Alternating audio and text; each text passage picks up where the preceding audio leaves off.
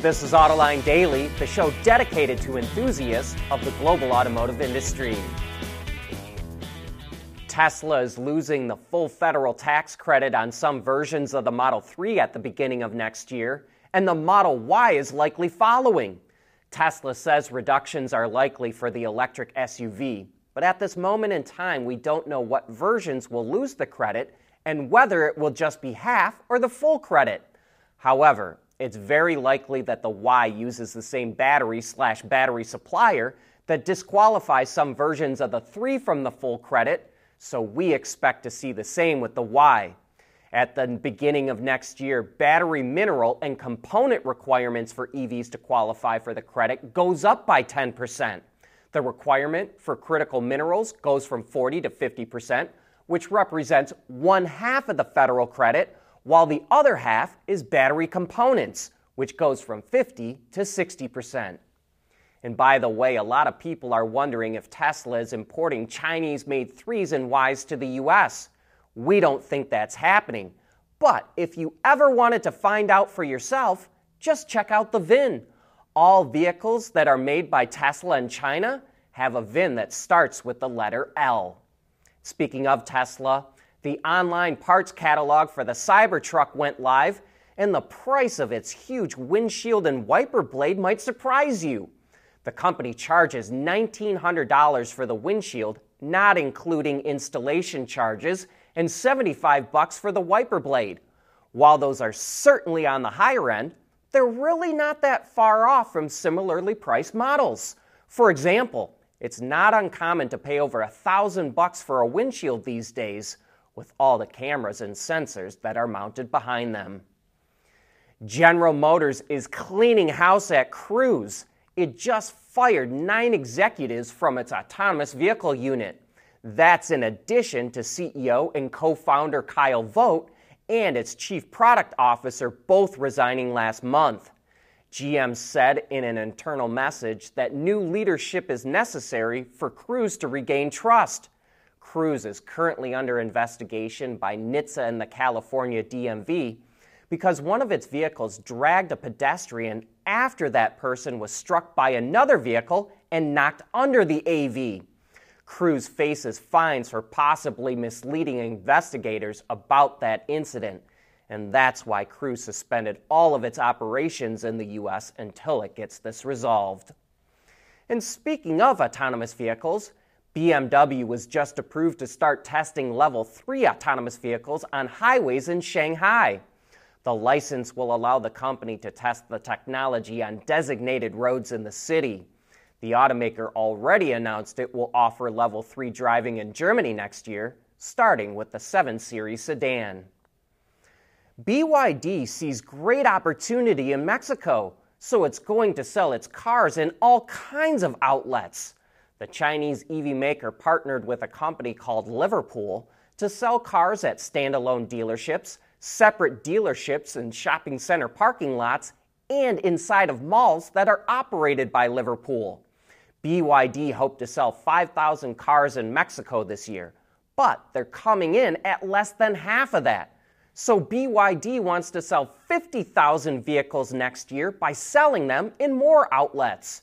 It's also adding a new model to the market, the Song Plus PHEV. Even though BYD offers 5 BEV models in Mexico, it only expects pure electrics to make up 20% of its sales in 2024, with the Song Plus plug-in accounting for the rest.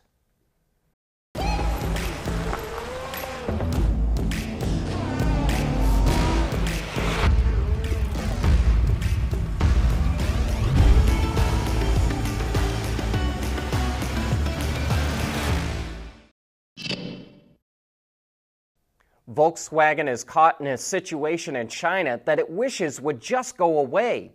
It runs a plant in China's Xinjiang province that is home to ethnic Uighurs, and Uyghurs accuse the Chinese government of trying to wipe out their culture as well as forcing them to work in labor camps that are almost like prisons.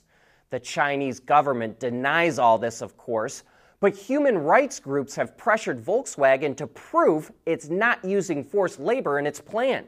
So VW hired a German audit firm called Loaning GmbH, which said it found no evidence of forced labor. But Reuters reports that 6 executives at Loaning posted a statement on LinkedIn saying they neither support the report nor had anything to do with it.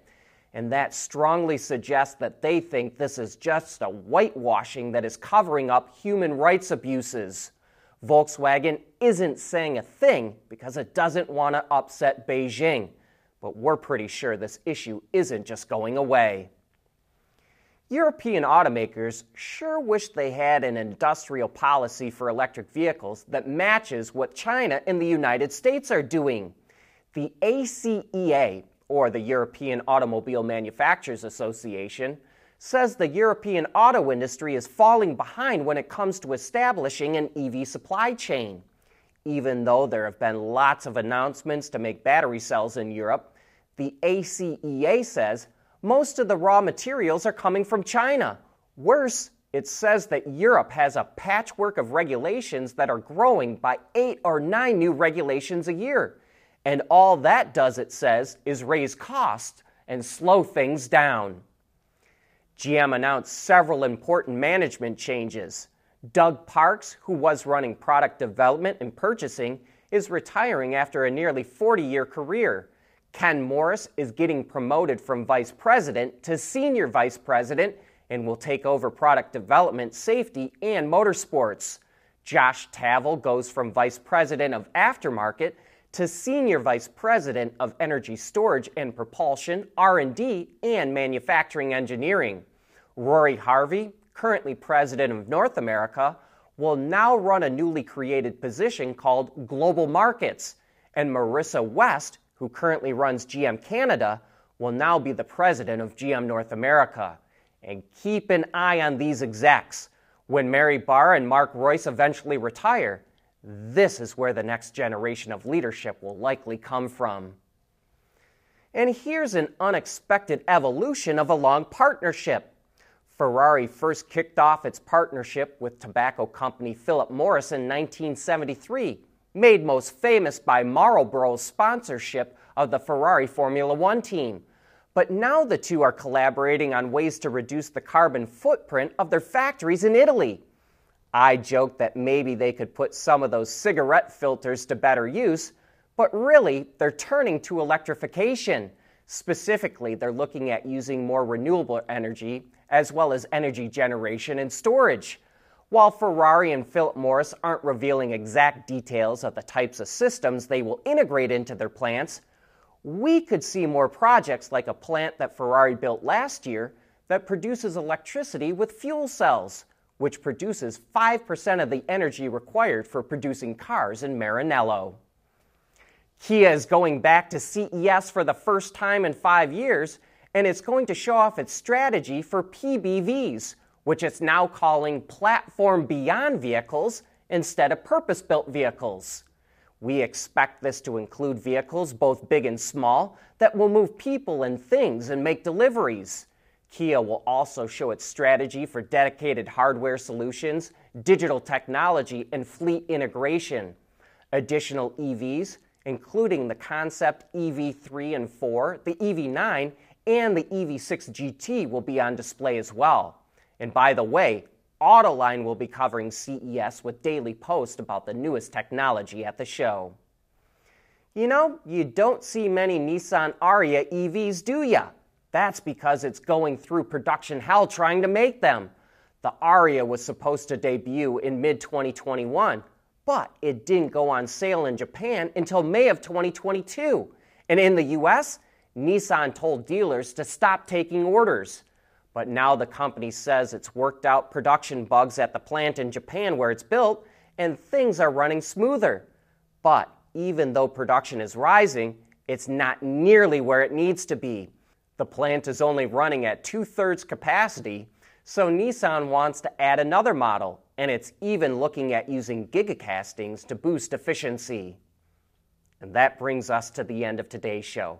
But don't forget to tune in to Autoline After Hours today, which goes live on our website and YouTube channel at 3 p.m. Eastern Time.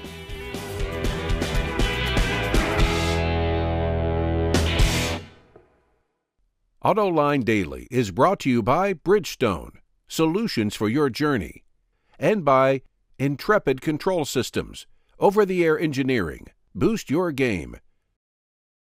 At CES January 9th through 12th, 2024, Intrepid's looking forward to seeing you at our booth 3666 Las Vegas Convention Center in the West Hall.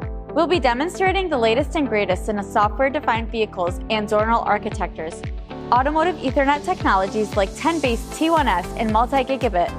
See you at CES 2024 Las Vegas Convention Center in West Hall booth 3666 or visit intrepidcs.com/sales.